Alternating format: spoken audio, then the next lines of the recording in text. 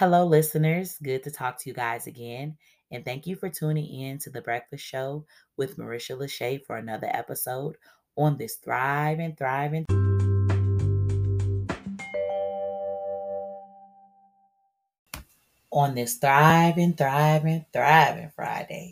It's so good to be here with you all, talking to you all.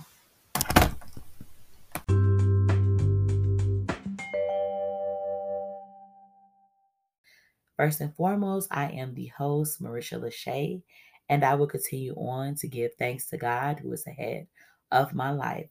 Thank you for the family orientation of being able to fellowship with family.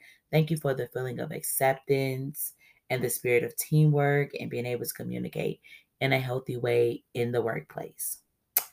So, the history of the breakfast show with Marisha Lachey all began almost 2 years ago in the month of November, where my dad and I designed this show and the content and everything.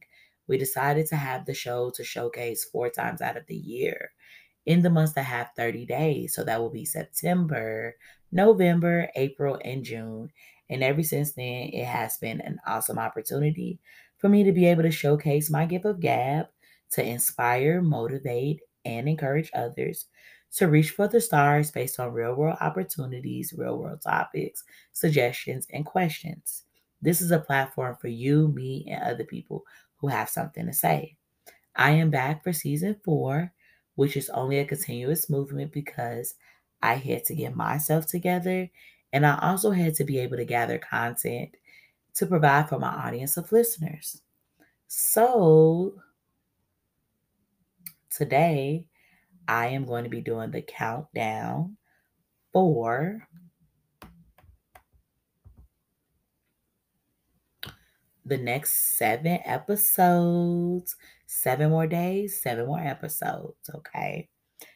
And next, I am going to go ahead and do my mental check in, giving honor for God being the head of my life, but also being able to check in with myself mentally in regards of my thoughts and my feelings. And today, I am feeling amazing, 10, because today I had professional development at work, and I'm very excited about what I'm going to learn and what we're going to do.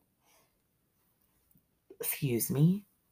So, I'm a 10 and I'm happy to learn today. And I'm open to be able to do my job and be a better educator, especially when we being in a new realm of learning. I've never taught middle school before, ever, right? But it was on one of my list of things that I would like to experience maybe about 2, 3 years ago. And it's so funny how God bring things back full circle. So, with that being said, the question for today is, hello, it's me again.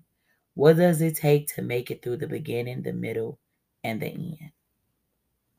I'll go back and say that and ask the question again. Hello, it's me again. What does it take to make it through the beginning, the middle, and the end? And of course, I told you guys a while back ago that I was going to have like a little mini series with Knowing Thyself.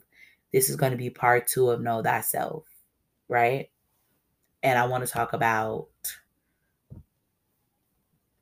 the beginning, the middle, and the end. Here's another letter to myself. Hello, it's me again. Address the beginning, the middle, and the end.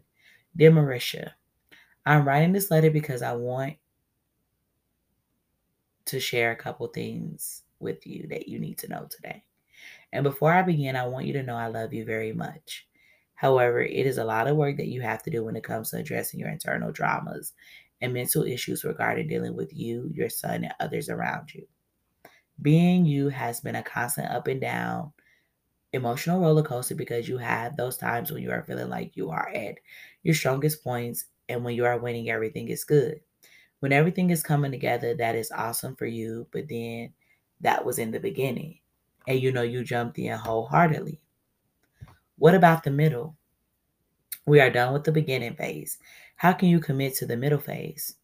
I need you to understand the phases in your life and recap and review how you get in the middle phase and you become weaker and you are not your strongest like you started. And why is that?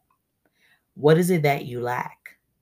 I will share your drive decreases because you have to become mentally stronger and the stamina to balance it all. And that comes from the implementation of putting the plan together and the thoughts and addressing these situations beforehand. And your focus in the situation is always the complaints and the negative lens of the situation. Where's the same lens as the beginning? This is great. This is amazing. Where is that? It's called consistency and communication, which can navigate for you to remaining motivated and grounded in your calling and your purpose and results. Let me provide examples. Do you remember when you became a Zeta and you were winning all those science competitions? Well, because you stated your claim and what you were going to do and you didn't stop. So nice you wanted to quit and stop, but you didn't. And you were working two jobs and you were doing other stuff. And look at you. You managed to retain all the information for your competitions and you kept God first and you practiced over and over and you kept going willingly and not with grudge, but with thanksgiving. Stop thinking you need others because you are more than enough and all you need is God's approval as you listen to God's voice.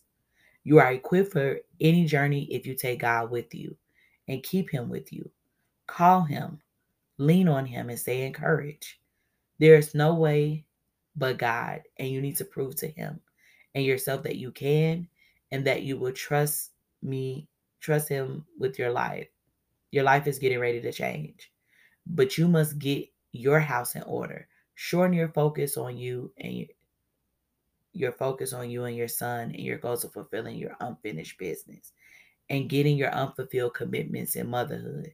New words and please mental stability, physical and financial stability, and self development and self correction. Also, remember that true and genuine love is not wrapped in control or a just because mentality, so I can have evidence on you.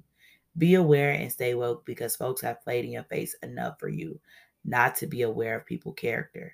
Speak up and don't act up based on your emotions. Control your emotions because a lot of your shortcomings have been emotional based and lack of communication.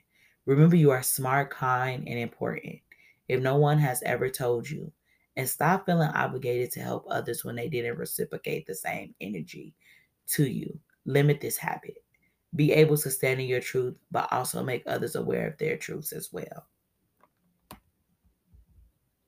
Otherwise, Marisha Lachey, I know your heart longs for a sense of peace, love, and warmth.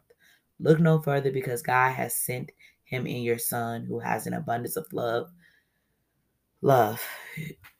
to give you and shows you. So please learn to receive that and not reject it due to your guards and no connections of emotional availability. Be changed in your mind, heart, and ways. That's all. Be blessed and read this letter over and over again if need be.